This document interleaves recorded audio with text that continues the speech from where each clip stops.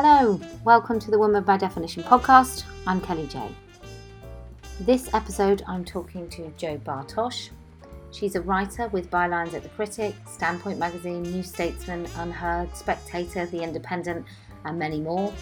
Fundraising bid writer and copywriter with experience right across the third sector. Campaigner against the sex industry, founder of anti-pornography think tank Clickoff, trustee at My Sister and board member of Not Buying It. She's also a Cambridge Union speaker. For those listening and tuning in, I may warn you that some of the language is sexually explicit and we use expletives, so please be warned. As always, do like, share and subscribe, and if you fancy, leave me a review.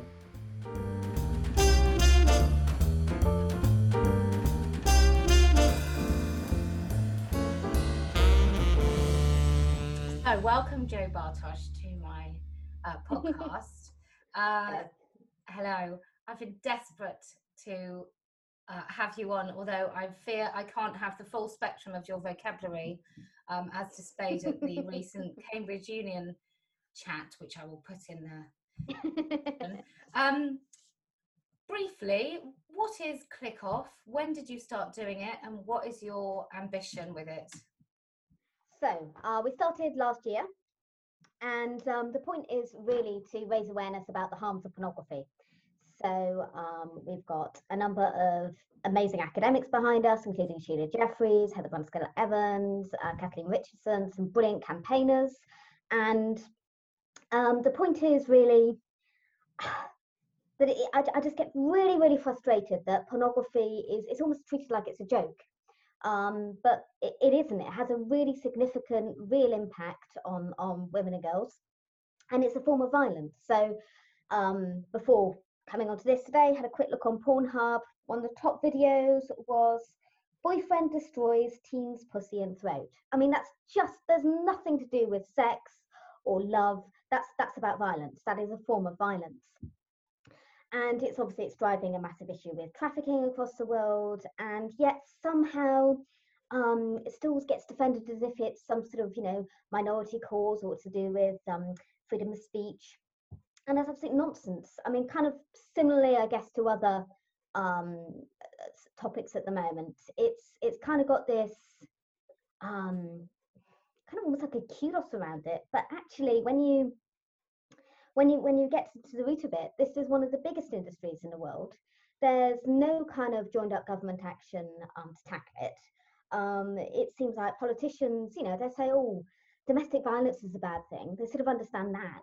And yet they're not prepared to acknowledge the fact that, in fact, we've seen 4 in 10 girls coerced into sex acts in the UK. That's from a study in Durham. So, it's a massive issue. And we're just not really tackling it. And so there are things like the We Can't Consent to This campaign, which is brilliant. But I guess it's kind of like joining up those dots and showing that, in fact, it's a part of something bigger that's going on. Yeah. So that's kind of what it's about. Well, in the Cambridge Union debate, I put myself through watching the opposition to the motion, which were basically the porn defender. A couple of things they brought up as a defense to pornography. One of them was that it's not for children, and they don't market to children, and children don't have credit cards, so even if they were evil enough to want these people as their audience, they can't pay for it, so it wouldn't make any sense. But they didn't really tackle the idea that it is so easy to access. Yeah. And the government doesn't do that either. And I know that I can't find out the Coca-Cola recipe, so I'm pretty sure there are ways and means of keeping children from accessing porn. Yeah, absolutely. And I mean, that's actually in part of the reason that there isn't any sort of proper age verification was thanks to Jerry Barnett, who was one of the speakers that I was opposing. The likes of Miles Jackman. There was a sort of massive, and it was presented as like a civil liberties thing, as if like somehow the right of men to masturbate to women in pain is more important than the human rights of women. It's just like, what? That's not a civil liberties thing. You're defending a massive multi-billion-dollar industry. That's not about freedom of speech. They really don't need any support.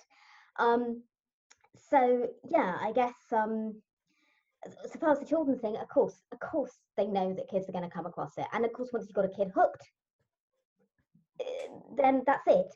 And when you look at providers as well, so a lot of the PHSE and SRE providers, and of course sex and relationships education is going to be compulsory this year, there are just like none of them say actually don't do it, don't look at porn, because it will screw up your sexuality and it will sort of, I guess, you know, these really horrible, unrealistic as well ideas about what's acceptable will become your normal. And I mean, I was reading Sheila Jeffrey's book, The Industrial Vagina, which I recommend, and she was talking about the impact of pornography in Papua New Guinea and in places where basically there hadn't been any at all, and then suddenly high-speed internet pornography was became the norm. And the rates of sexual violence and the rates of abuse and the rates of peer-on-peer child abuse as well just like skyrocketed. And essentially girls now think that if they go out at night, they're asking for it. They don't even realize they have a right to say no. And we're seeing that as well in the UK. So again, with the we can't consent to this thing. So just today there was a report in the Times about the fact that the CPS aren't bothering to prosecute cases because they're worried that the rough sex defence will be used. Now we know that rough sex is something that pornography normalises. So I mean that is robbing women and girls of getting justice when we're raped or sexually assaulted or abused. So clearly it has a massive impact, and yet somehow, you know, there are still academics out there going, oh well, we can't be too sure. Of course we're fucking sure. It's bloody obvious. I mean, you know, it's the way adverts work. That's the way communication works. You see something and yeah, it gets stuck in your brain, particularly if you're masturbating to it whilst you're watching it. So yeah, it's just such a huge problem. Well, I hate horror film, right? I can't watch anything remotely scary or anything kind of anything that has suspense in it, so thrillers and stuff like that with music, because I have created these very solid pathways that if I hear certain sorts of music in film, I'm petrified. So I'm pretty sure that most of us understand that what we watch can and will have some sort of impact or imprint on us. I mean, if you just look at beauty practices, the fact that, you know, the whole sort of like ripping out pubic hair and all the rest of it, frankly, no woman wakes up one day and thinks, oh, I know it's a good idea, I'll just rip out my pubes. Obviously, that's because of pornography. So I think the idea that it doesn't have an effect is just mental. It's a lie. Of course it does. Yeah. It's as if our body hair doesn't have an actual quite vital function. And therefore it's a bizarre practice, that whole thing of rendering your body looking like a prepubescent person. So what are you doing with Click Off? So what sort of, the lockdown has obviously been a bit of a nightmare, but what are you doing? Are you lobbying? Are you trying to get police involved? What sort of activities do you do with them? So at the moment, what we're really trying to do is get a bit of political support. So I've been chatting to some MPs, and Laura Farris in particular has been really supportive, which is great. Interestingly, I've had more support from the Conservatives than I have from Labour. But that's something that I really would be great if people could do. It would be if they could write to their MPs, and if you want a template letter, there's one on the website that you can sort of copy and paste and send off, and then just like let us know how it goes. Because I think just letting politicians know that it is an issue, and that, you know, I mean, as well, there are like little disparate campaigns around things like upskirting and revenge porn, which are great, but I just really feel we need to sort of join the dots and start looking at the problem holistically. So we've got some resources on there as well. I'm hoping to do more soon, just with some like fact sheets about what the issues are. And then I'm hoping to do some more about like looking at things like OnlyFans and sort of some of the newer forms of pornography. where arguably women have more choice, but at the same time, it's still connected to something pretty dark and nasty. So really, our sort of main thing at the moment is just trying to get people to write to their MPs and get them to really sort of push it up the political agenda. I've read somewhere that porn is actually stated in lots of divorce cases, that it's a trigger for divorce. And debt as well. There's a huge problem with men going into debt because of being, and it is mainly men, being hooked on pornography, and as well because it's then associated with other forms of the sex trade. So, you know, then using prostitutes, etc., etc., etc. So, yeah. It's also sticky. I mean, do you think there is a public? I don't think necessarily there is a public appetite to ban it completely, because I think people would just see the freedom of expression thing. I don't think it should have ever been included in freedom of speech, because it is actually harmful. Yeah. I mean, it's not a form of speech. I mean, talking about pornography, that's freedom of speech. Actually showing images of abuse, no, not freedom of speech. But yeah, I think, to be honest, the horse has bolted. There was absolutely no point trying to ban pornography, much as I think maybe in the 80s, when there was a bit of a sort of feminist push for it, it could have happened. I think sadly there were a lot of sort of woke academics, for want of a better phrase, who have pushed and pushed and pushed and pushed, and it's now become sort of almost synonymous with sexual freedom, which is ridiculous because it's clearly the reverse of sexual freedom. I mean, something is very wrong if you're having to look at somebody else's monetized fantasy of what sex is. That's not about sexual freedom. That's clearly about someone selling you something, and someone's selling you something that's harmful, both to you and indeed the people involved in the production. But yeah, I think really it's got to come from a sort of social attitudinal change about how we see pornography. And I do think legislation has a role to play in that. So, I mean, nominally, there were quite a few sex acts which are technically illegal, but nothing seems to happen about it. It's not really, that's if it's produced in the UK. But realistically, there don't seem to be any prosecutions. So I think there's no appetite for prosecutions. And I do think that maybe if the sort of language around it, if there's more a broader social change, then perhaps there might be more impetus for that to happen. And then perhaps in time, there might be a social shift. So I kind of see it in the same way as I do domestic abuse, or, you know, something like that. It's like 30 years ago, yeah, people acknowledged it was a problem, and yes, it still goes on today, but there is at least an outcry about it. And I feel like, you know, maybe something similar might be achievable with pornography, but yeah, we're never going to be able to outright get rid of it now. Well, I was very sad that there wasn't a Q&A where me too.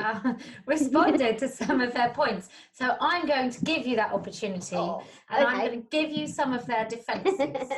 So in a small town in Missouri, I forget the details, since the onset of online porn, there's been much less violence since the 1960s and 70s to the year 2020. There's been far less sexual violence because clearly people now in the privacy of their own home can explore their sexuality, as opposed to assaulting people in the street.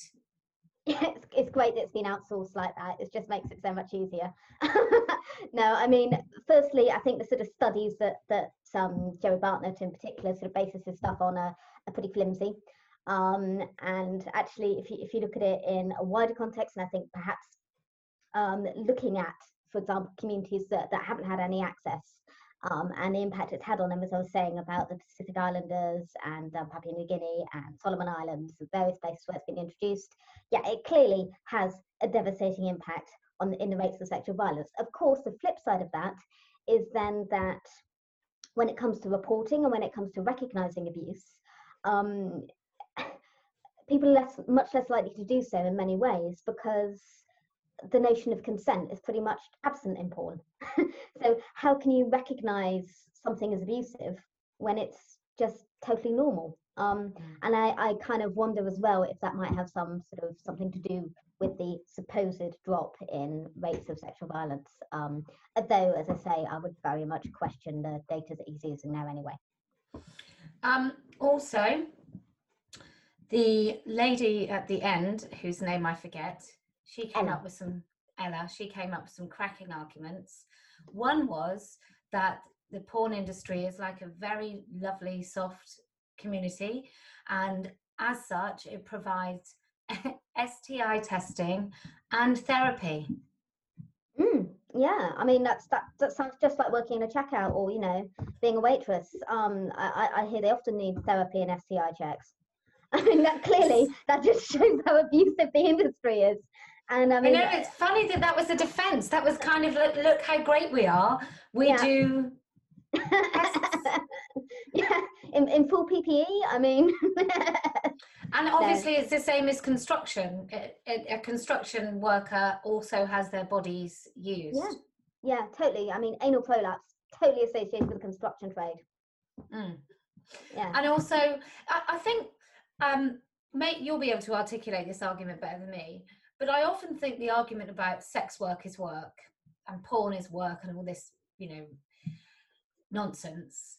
I don't build a brick wall to show the person I love the most in the world, like a real expression of love is not building a wall. It's not running some beans across a checkout. It's not doing any of those things. And I do think in lots of topics that you and I will share similar views, there is this real drive of dissociating people from their bodies. Yeah, no, totally. I think that's something that Kathleen Richardson talks about quite a lot. Actually, is attachment theory, and how there's almost like a driver with big tech to detach people from their sort of bodied selves. That kind of, I guess, Cartesian dualism split, isn't it? And yeah, I think it's just so depressing that people's idea of intimacy and love, that they think it can be replicated by something that they see on screen. I mean, I thought that particularly when Ella was talking about, sort of essentially making it out as if it's some sort of social good because she stops men being lonely because there are holograms. What the fuck? That's just so mental. The idea that, you can replace a reciprocal loving human relationship with a hologram of someone you've never met. But, what? I mean, it's just absolutely insane. And kind of the stuff of science fiction sort of nightmares, really. So in a nutshell, your campaign goes really, really well. Where are we in 1 year? Are we making sure that children definitely can't watch any porn at all? Would that be like a first demand? I think actually one of the first demands that I think would be really, really helpful would be for pornography use to be routinely collected when men are convicted of violent crimes, particularly violent crimes against women. Because at the moment, in a way, yeah, the other side have got some arguments around it is very difficult to prove a causal link, because proving causal links, as any scientist will say, is bloody difficult. But I think it would really help build the body of evidence that, in fact, a lot of what's seen in pornography is then replicated outside of pornography, and particularly in crimes. Well, arguably, a lot of what happens in porn is crime, but still, is then arguably sort of acted out in the real world. And I think if the CPS were to routinely collect porn collections that perpetrators have, I think that could make a massive change. I also think there's probably some work to be done around how social media platforms are licensed, which is kind of a tricky one, because yes, there is a freedom of speech issue there, but at the same time, seeing as you've got sort of YouTube taking down anything that purports to show a conspiracy theory, whilst I might not agree with that, in a way it does show that there is the appetite there, that it can be done. A precedent has been set. So there are ways of taking images of abuse, and particularly where it is revenge porn, there are ways of dealing with that if there was a political appetite would be happening. So actually I kind of think one of the first things that needs to happen is just to get bloody MVs to speak out and start recognizing it. They do it about period poverty or whatever happens to be fashionable. And I mean, for example, Jess Phillips, I've emailed her, I've written to her. I got one of her constituents to get in touch with her, and she promised she'd get back to me. I'm still waiting to hear on that one. I kind of feel like there's this, if it's a popular campaign that doesn't require anyone to make any real changes to their habits, that doesn't threaten, frankly, that doesn't threaten men in any way, that doesn't actually threaten the status quo in any way, they kind of pick it up and run with it. But when you had to start pointing the finger and saying, do you know what, most of the men are actually involved in something, and indeed quite a lot of women, that is really, really harmful to society, suddenly everyone becomes a bit sort of, scared of it. So yeah, I think really having it acknowledged as a problem. And I think as well, looking at PHSE, there are just no providers out there that I've found that have actually said, just don't watch porn, it is really harmful. None of them talk about the harms to performers. None of them talk about the harms so far as pornography addiction goes. And we know that, okay, not everyone, but Valerie Voon, Dr. Valerie Voon's done some really interesting research around actually looking at neural pathways and how essentially the same sort of chemicals and the same sort of reward structure happens when it comes to looking at pornography in certain groups of men as it does when they use drugs. So we know that that's an issue, and you can't imagine any PHSE provider going into a school and saying, hey kids, drugs are all right so long as drugs are fine, really. It just wouldn't happen. So the fact that we've got like the likes of Justin Hancock, who won an award for, what was it, some sort of like erotic award. He's one of our top PHSE providers. I mean, what? Stephanie Davis Arias just next week she's releasing a external review. She said it's quite terrible, a review of external PSHE providers. Brilliant. Yeah, I think there are a lot of connections, and obviously, but I've got a friend who's writing on this, so I don't want to say too much about it. But yeah, I think frankly, I think there are a lot of really dodgy people involved with sex and relationships education in the UK, and I think that's as well something that we need to really start looking at. Well, if you've written a letter to The Guardian saying that it's perfectly okay for boys to have sex with adult males, like Peter Drexel. Yeah, I'm not sure you should be the patron of Educate and Celebrate, which goes into schools talking about bigot. What really amazes me about all of this is even when a 15-year-old trafficked girl will say, that's me, that's my assault, online with 400,000 views, and then it sort of gets taken down but comes up again. Now, Pornhub, I'm sure, if it was them, or these giants, they know exactly where that video comes from, right? They know the upload. They're not idiots. They know where it comes from because there will be traceability when it comes to payment or however these things work. So I want to know if anybody was serious about protecting these victims of sexual crimes and then entertainment. They would ensure that the provider would have to give up the IP address of the person that uploaded it, and B, the fines would be so substantial that the industry would want to police itself a lot better. Why isn't anyone doing that? Has anyone answered that question for you at all? No. No, and I don't know. And it does seem like they operate above the law, which I guess in some ways isn't all that surprising, because I guess historically there are some quite disturbing links with criminals, basically. Yeah, I don't know. I really don't know why. But I guess in some respects, I suppose all tech companies operate a little bit above the law. But when it comes to something so heinous, you would expect action to be taken. It's funny, I long for the day of a slightly boarded up, seedy looking sex shop. I think we're all a little bit safer. I know. I kind of wish in a way there was that same sort of like, I wish you could like laugh at men that use pornography in the way that you used to, as in, you sad bastard. Yeah, it's really grubby. It used to. When I was first working back in the late 90s, a bloke at work went to a brothel, and and I was quite disgusted. I mean, probably not in the way that I understand it now.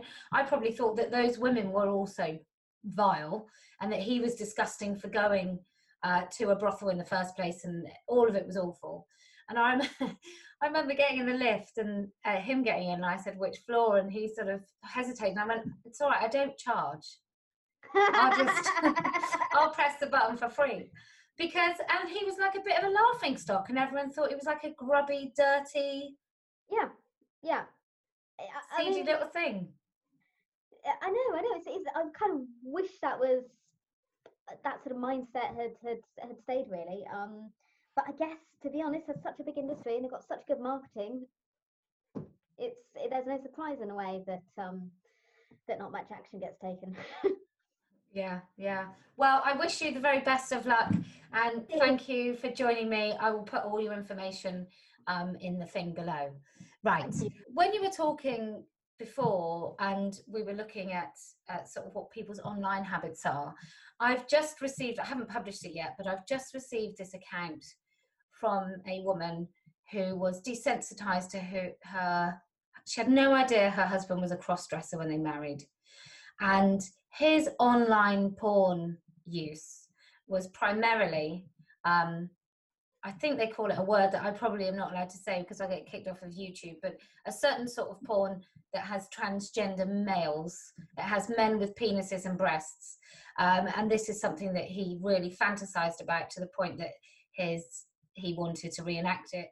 And then actually a lot of what he wanted his wife to reenact was degrading, violent, really quite scary stuff. But he desensitized her somewhat with the use of pornography. Mm-hmm. So it's without wanting to dive too much into that subject, they're very close, aren't they? Oh God, yeah. And I mean, when you look at sort of some of the defenders of extreme pornography, so for example, John Uzumek is otherwise known as Jane Fay, writes for The Independent quite a lot at the moment, and yeah, sort of prior to being a trans woman and spokesperson on all things lady, was a defender of extreme pornography.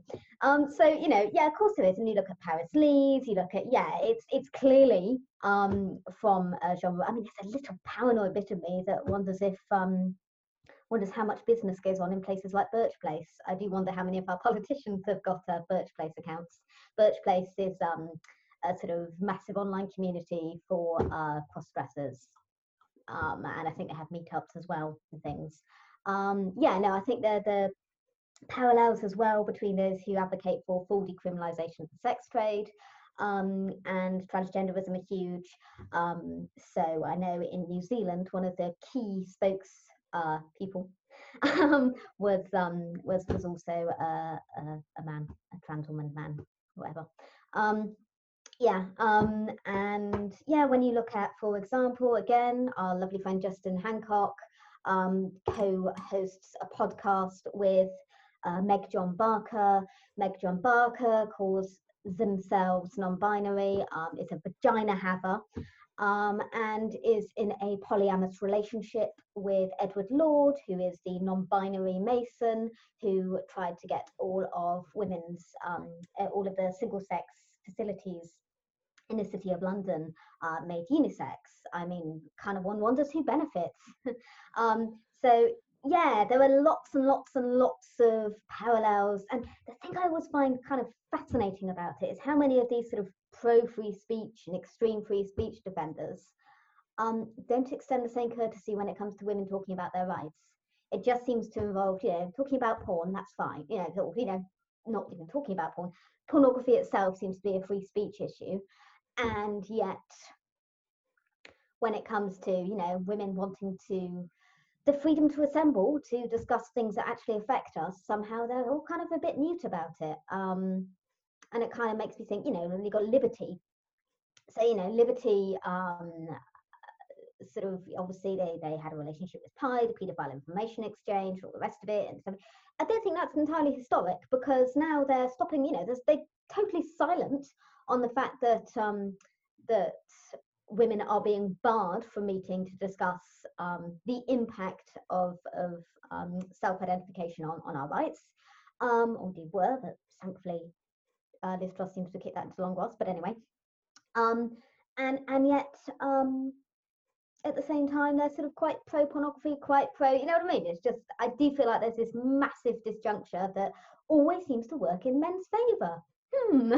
Yeah, I mean, I don't want to think that the world that a lot of men in this world really don't like women very much, or see us as fully functioning humans. We're just kind of non-men, which was at least honest of the Green Party when they called us non-men. But all roads, and I say this as somebody who no longer calls himself a feminist for a variety of reasons, but all roads seem to lead to the same place, and that is a place of men controlling how women feel, even about ourselves. Yes, absolutely, totally. I mean, and I think as well, there's something in there with the tech thing, the fact that technology is so male dominated, and who gets censored online? It's not pornographers, is it? It's women who, you know, want to say something like only women have vaginas. It's yeah, totally. It's a kind of yet another kind of way they impose their power. And yeah. It creeps in everywhere. Even so, I've got the age children that watch the Marvel franchise, and I happen to quite like the Marvel franchise. For my sins, I'm pretty sure I have to kind of leave any notion of feminism that's ever passed me by at the Everyone has something like that. When I sit down, a lot of TV I can't watch anymore, actually, because I just find it too formulaic and I find it too agenda driven or whatever, but bear with. So then Guardians of the Galaxy 2, I think it was, or one of the massive ones that was a sequel to another massive one. And there's this place where they all meet, some space stationy, pubby kind of glamour place. And they've got sex robots. You know, so the men are with these android sex robot women. And I just thought, even here... Yeah, no, it's kind of inescapable, isn't it? Yeah, I mean, sometimes there's a bit of me that just wishes I could, I don't know, feel passionate about donkey sanctuaries or something, because sort of having that feminist analysis does ruin popular culture, because it is just, yeah, wall-to-wall bloody misogyny when you inject any sort of analysis into it at all. Yeah. It's so crazy. Now, I met you quite some time ago. We obviously met through one issue, and then I came to, was it Cheltenham? You did that talk with Julie. Yeah. And so are you still working at all with the Critical Sisters? No, I still think there's some really interesting conversations to be had about the left's acceptance of extremist forms of Islam, particularly Wahhabism, and I think that's absolutely fascinating, the fact that there were so many parallels between religion and transgenderism, which is why Critical Sisters sort of strapline was no gods, no gender, because actually I think they're kind of the same thing and they operate in the same way, as does pornography. So yeah, I mean, there's still all the things I'm really interested in, but I can't help thinking at the moment, I finally feel like some ground is being made with regards to the trans stuff. I feel like pornography is massive, and whilst there are organisations that include it as part of their remit, so you've got Object, and you've got Not Buying It, and say We Can't Consent to This, and Yes Matters, and there's some really good organisations out there, but there aren't any that just specifically focus on pornography. And I mean, to be honest, I don't think we're going to dent it much. I don't think we're going to have a huge impact, but it doesn't mean it's not worth trying.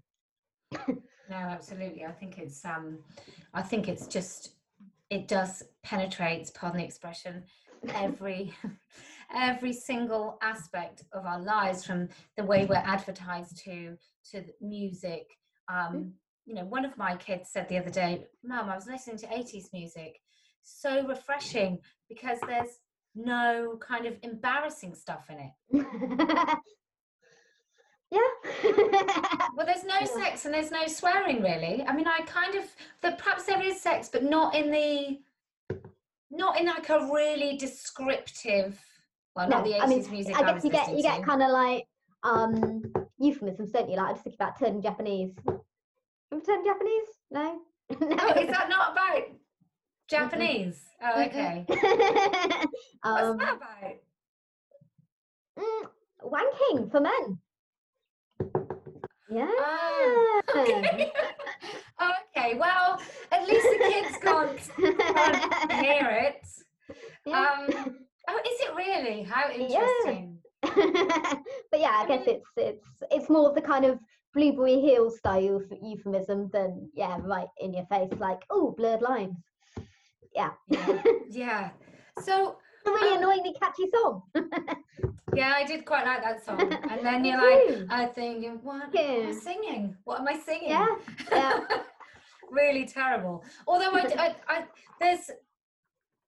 think, as with all of the stuff that I have turned my head to recently, which is surrogacy, and even when it comes to all forms of assisted fertility, I'm beginning to think, actually, I'm not really sure I'm comfortable with any of it. But many of these questions have been raised for me since I fell out with the left, or rather the left fell out with me. How are you politically sort of coping with all of this? Have you changed? Is there even a party that you would vote for at the moment? No. So I used to be in the Labour Party. I'd always considered myself on the left. God, for years and years, I was in the Socialist Party, which is basically a bunch of lunatic trots. But they were nice people. Locally, I kind of the Labour Party people are very much pro-trans. They haven't really thought about pornography. They haven't really thought about. They've kind of got a women's group because they were told from the Labour Party to have a women's group.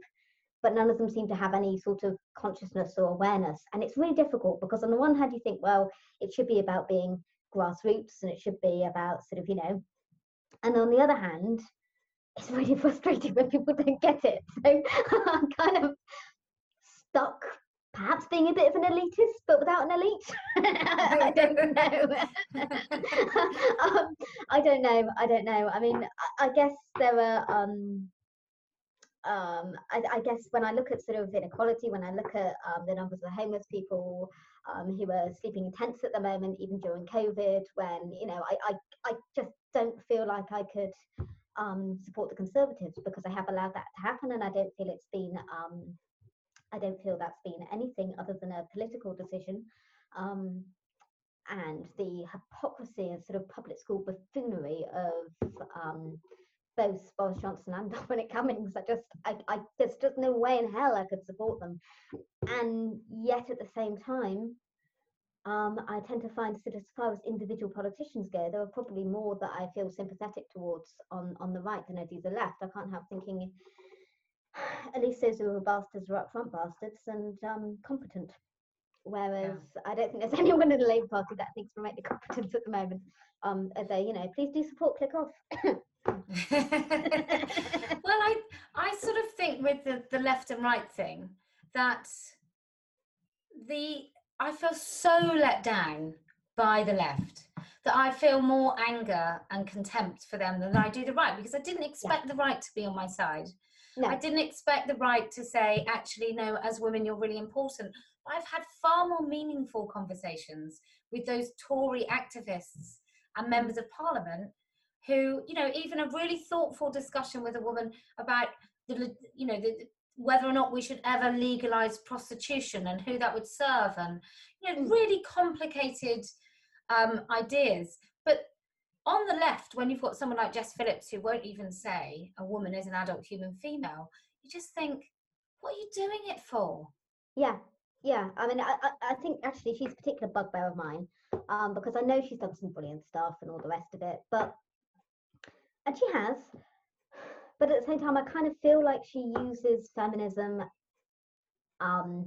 just as a vehicle for her career. I feel like she kind of builds herself on the work, the really fucking hard work of like the Naya project, and you know, really, really good, solid feminist work. And then she kind of totally rubbishes the experience and memory of the women who have actually been a part of that by not doing something as simple as saying, well, you know, a woman is someone with a vagina and ovaries. It really shouldn't be difficult. Yeah. Or even when she reads out that list, talking about Naya being a woman-only service. Yeah. You know, she doesn't even have to go that crazy. She could just make a couple of assertions so that we know, so that people who support her know that she actually does care more about us than her career. Yeah, and I guess, I mean, I don't really mean to pick on her. I guess the reason I am is because she's always a bit of a heroine of mine. I thought she was fabulous. I never particularly liked Corbyn, and she, you know, she was clearly stood up to him. And yet, yeah, just so disappointing. And yeah, no, I'm kind of with you in the, I feel more hurt in a way by the sort of what I thought were, I guess, my people, because they've sort of revealed themselves to be shallow careerists and only prepared to sort of speak within sound bites.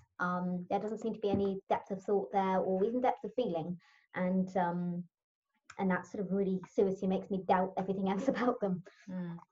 It's almost like the gender extremism, somebody called it the other day, the transgender stuff, transitioning children, having a serious conversation about the impact of porn and surrogacy. Those things are almost treated like fringe or inconsequential kind of issues, and they're absolutely enormous. Yes, of course they are. I mean, that's the other thing that kind of annoys me a little bit about women that keep returning to that. It's almost like watching a bloody abusive relationship. Just think, for God's sake, leave it. Can you not see? They do not give a fuck. And I kind of thought this was a relatively recent thing. And then, say, reading this, The Industrial Vagina, in, I think it was 2002, 2003. No, it wasn't. It was later than that. Sorry. Anyway, I digress. Yeah, it must be later than that because it was after. Yeah, so basically, Desmond, Dirty Des, what's his name? Dirty Des? Des Lynam? No. Pervert owns the Express. Oh, I have no idea.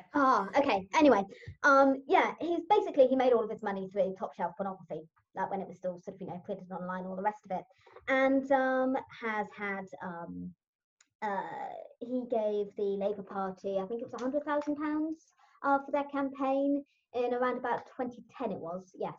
And that was just after, oh God, what did they allow? There was some sort of legislation that went through very shortly beforehand. Sheila Jeffries explains it all in her book. But yeah, it kind of just made me realise, sorry, I realised that was a total mental ramble, but it just made me realise that actually, in fact, they've never really been on our side. And I think that kind of old adage that to the left, women are public property, and to the right, they're private property. Yeah. I don't get it where people who do anything with the right, and I'm sure that if you make some meaningful connections and people are public from the Tories, I'm sure you're going to get exactly the same. Lots of accusations about working with practically Nazis. But I don't really understand how anybody can do that whilst saying, I'm on the side of this man over here who thinks sex work is work, and who wants anybody who fancies raping a woman for cash can do so. I'm going to stand on his side because he's on the left. But I can't stand on the side of that man over there who would prefer people not to have sex before they get married. Yeah, I mean, and as well, I guess there's something about... sometimes I think you can come to the same conclusion from quite different angles. So I guess a bit like, you know, with the Heritage Foundation or whatever, which I get, to be honest, I don't care. I don't care if somebody thinks pornography is wrong because they're a Christian and thinks that sex should be within marriage. Frankly, I don't care. I mean, I don't agree with them, and I think it's from a patriarchal point of view and all the rest of it. But if they're prepared to try and push through something that will save lives or stop women being abused or fundamentally change for the better the laws in this country or society, don't work with them. I just find the kind of double standards and the prissiness really bloody frustrating. I kind of feel like we're at a critical situation. I don't feel like we've got time to start dicking about, worrying who's sort of, whose hands are perfectly clean. Yeah, I agree. I think with all three of these situations, which I do think are so inextricably linked. Yeah. Women's bodies to be used or butchered, or all of the things that happen to women in these three huge issues. I find it not useful. I think if you don't think a woman's body should be used and impregnated by another woman's egg so that some other couple who have got loads of money can have a baby, and you do that because you think that the gift of a child is something that only God can give, hallelujah to you. I'm quite happy if you stand beside me. And my view is that it's just abhorrent and it's against the rights of women and children. But I don't really care where that comes from. And I do think I think you're right, Joe. I think we are right on the brink of absolute disaster. In fact, we've probably been in disaster zone for a really long time, but something needs to change. Yeah, and I mean, as well, something that I think gets forgotten is we're tiny when it comes to sort of, the feminist movement. Actually, there are far more bloody insaniac Christians out there. And, there are far more of them. And frankly, they've probably got more to lose by being associated with us in terms of money and influence than vice versa. So I think we sort of have a slightly inflated sense of our own importance. To the outside world, most of them aren't even aware of the issues between bloody sex and gender and all the rest of it. Of course they're not. So yeah, I think when something comes along, got to be kind of pragmatic about it. I think it also lends itself to the argument that we are all real weak-minded fools, that I can't spend an afternoon in the company of Christian conservatives and come away with the same views as when I went in to that conversation with them. Yeah, and apart from anything else, surely that's how you make progress. That's how politics happens. And men don't get criticised for making alliances. That's kind of strategy, that's politics, that's acceptable. And yet when women do it, somehow, we've become sullied by it. It almost feels like a sexual double standard, which I know sounds a bit bonkers, but I think there's something there. I mean, I might just be a bit obsessed, I don't know. I do come back to this all the time. Even in the sort of women's rights campaigning, men are listened to more about, even on this side of the debate, which is trying to preserve women's rights and language.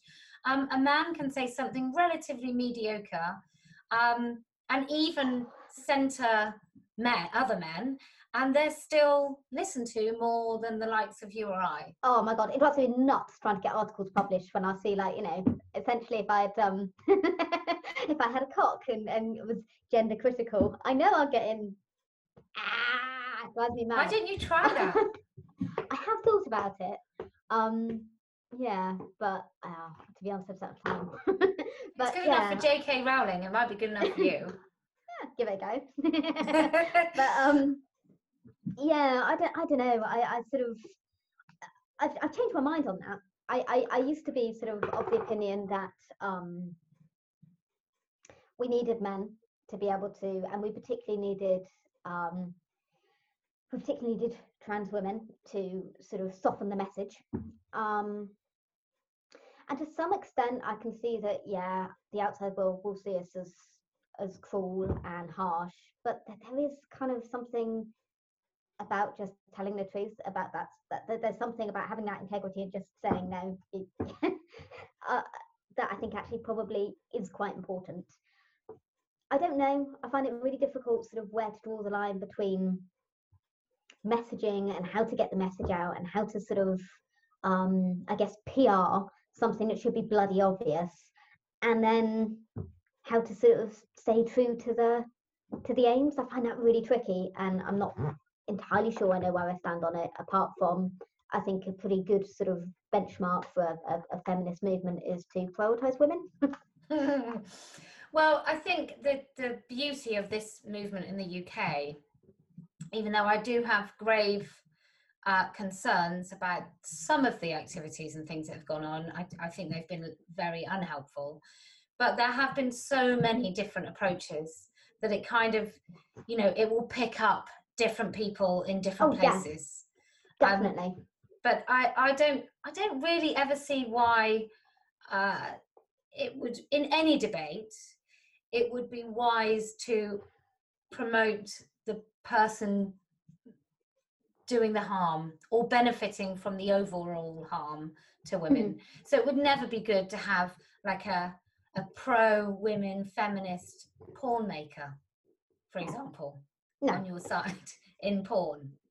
No, absolutely. I mean, I guess as well. I know exactly who you're referring to, and I can't help worrying about his wife as well. I kind of wonder what the message, how that must feel for her. So odd, isn't it? That chap that you argued with at the chap that you debated, whose name you've said about 4 times, and I keep forgetting. The first thing he did when he came on is said, "Oh, if my children come in." I just thought, oh. Yeah, well, he's a good wholesome dad, isn't he? There's a man you can trust. Oh. And the idea that humans have ever needed to watch someone having sex to understand what someone having sex is actually like. Yeah, I mean, I think that's maybe quite a strong argument there. It's just to ridicule people who feel the need to look at pornography, because for fuck's sake, are you seriously that lacking in imagination that you can't work out what feels nice and what's nice for your partner? I mean, it really shouldn't be that difficult. But perhaps they can't, though. Perhaps if the usage is so high. Oh yeah, totally. I mean, I think that's quite deliberate as well on the part of pornographers. There's obviously like, algorithms will sort of like, take that seed of a fetish or whatever it happens to be and take it to the nth degree. So you start getting shown, particularly on Pornhub, which works a little bit like Amazon as far as the algorithms go, it will take you further and further down one particular path, so that will then be effectively the only thing that does it for you, and you can't have a normal human intimate relationship. I mean, I think that's quite deliberate. What a brilliant marketing strategy. And the idea that they're not trying to do that to kids and to young teenagers to kind of shape their desire forever is ludicrous. Of course they are. That's then a captive market, and the sort of more obscure and extreme and unpleasant in a way for them, the better, because you're never going to find a partner to put up with that. Hasn't Joe Rogan just talked about porn and about how it so one of his podcasts, I'm sure he started talking about erectile dysfunction, and I think that is going to be the thing that convinces men. Yeah, see, again, that's one of those areas where I'm just like, I really, really, really don't want to campaign on that basis, because I find it really difficult, because I don't care, frankly, if men can't get hard on. Ha ha ha, serves you right, you shouldn't have watched so much porn. But on the flip side, that's probably going to be the thing that makes them sit up and pay attention. Well, lose their families because their marriage won't survive it. I asked somebody that I know, I was talking about pornography, and I was saying, how do they make money? Because as far as I'm aware, most of it you can access for free. And if it's not free, what is the difference between the free content and the paid for content? Like, why would anyone pay for it? And with the free stuff, I'm sure people aren't watching hours of porn. They must just be watching, I mean, I don't know. They must, especially if it's men. So how long are they, how much are they watching? Do you know? Actually, yes. So if you look at Pornhub Insights, they collect really, really interesting data on it. I know. So they do like a year in review, and it will show you like the top trending categories by country. It will show you how long pornography is looked at. So, it'll be like 2 minutes in, I'm making this up, but like 2 minutes in Argentina or 10 minutes in Japan or whatever it happens to be. So there's actually quite a lot of like quite interesting broken down data on who's watching what, where, and for how long. They claim that sort of quite a high proportion of their viewers are also women. I dispute that, because apart from anything else, I don't quite know how they'd gather that data. but that is something and it is true that I do think maybe there's a lack of research into women who do watch porn, because I think that is an increasing problem just because it's become so normal. And yeah, I think it is also used by boyfriends to groom and break down sort of barriers in a way, sort of, look, she's doing it, this is what I expect. You can see how it happens. And indeed it's known that that's what happens with trafficking victims as well, those who are actually like literally groomed. That's something that's used as well.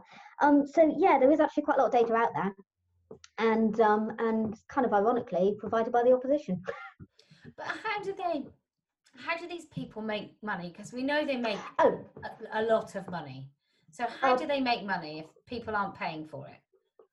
So Pornhub, they've got premium content as well. Obviously, they've got lots of partnerships with. So for a time, they had a partnership with Ann Summers, which I'm rather proud that I was part of getting scrapped. Anyway, they have lots of sponsorships, lots of partnerships. They have then there's like services where you can like essentially sort of like stream abuse effectively. So you have so in Cambodia it's particularly, in Vietnam it's particularly a thing where you pay and you explain what you want done to the woman. That's quite a popular thing. As I say, there are increasingly crossovers between pornography and prostitution. So sometimes you have users who will then pay to actually, use the woman as a prostituted woman. So yeah, there are loads and loads and loads of different ways that they can and do make money out of it. But I think the sort of overarching business model is to basically get men to the point where they can't actually relate to another human being in any significant way. Yeah, but that's quite good for them in lockdown, because people do need comfort and connection. Oh yeah, no, I know, my heart bleeds.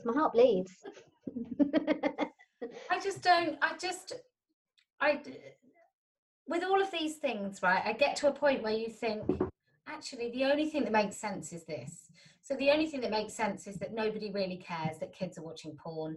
Nobody really cares that there are traffic girls being raped online. Nobody cares because there is no outrage. And we can't even articulate fairly about what it is that we are opposing, because most of that language is too obscene. So you can't go and take a picture and say, look, this is what's happening to someone in Cambodia, somebody's paid, and we know that often those images will be paedophile, child abuse, raping children. So you can't even tell people about it because it's so offensive. Yeah, I mean, I do. Because I don't really care about being offensive, because I think pornography is offensive, and but then I guess people are kind of expert at compartmentalizing, aren't they? I mean, every day when I go into town, I know that I pass homeless drug addicts, and I could probably do something to help them, and I shut off because it's easier to deal with. And I think particularly with pornography, I think there's a similar mindset. So I remember, and I'm sure this is going to be kind of familiar to a lot of people, I remember as a young adult having female friends who disclosed to me that male friends had raped them or assaulted them, and it was too hard to deal with. So I just kind of shut it out. And because, he's a nice guy, he couldn't have. You sure it wasn't a misunderstanding? And I kind of feel like the same, and a bit like women jurors being less likely to convict rapists. And I can't help thinking that a lot of that is about feeling vulnerable, and that it's in fact easier just to pretend that there's some sort of overarching sense of fairness. All of the women who are involved in it choose to be, and it's not because they're either trafficked, desperate, or indeed victims of childhood sexual abuse, because we know that's essentially a kind of a feeder into the industry. So yeah, I think it's too grim, too depressing, and it's just kind of easier for people to compartmentalize and turn a blind eye to it than it is to accept the reality of it. Well, I for one am delighted that you started this campaign. I think it's going to be really successful, and I'm glad you don't mind offending people in a bid to stop it. Thank you very much, Jo. Cheers, thank you.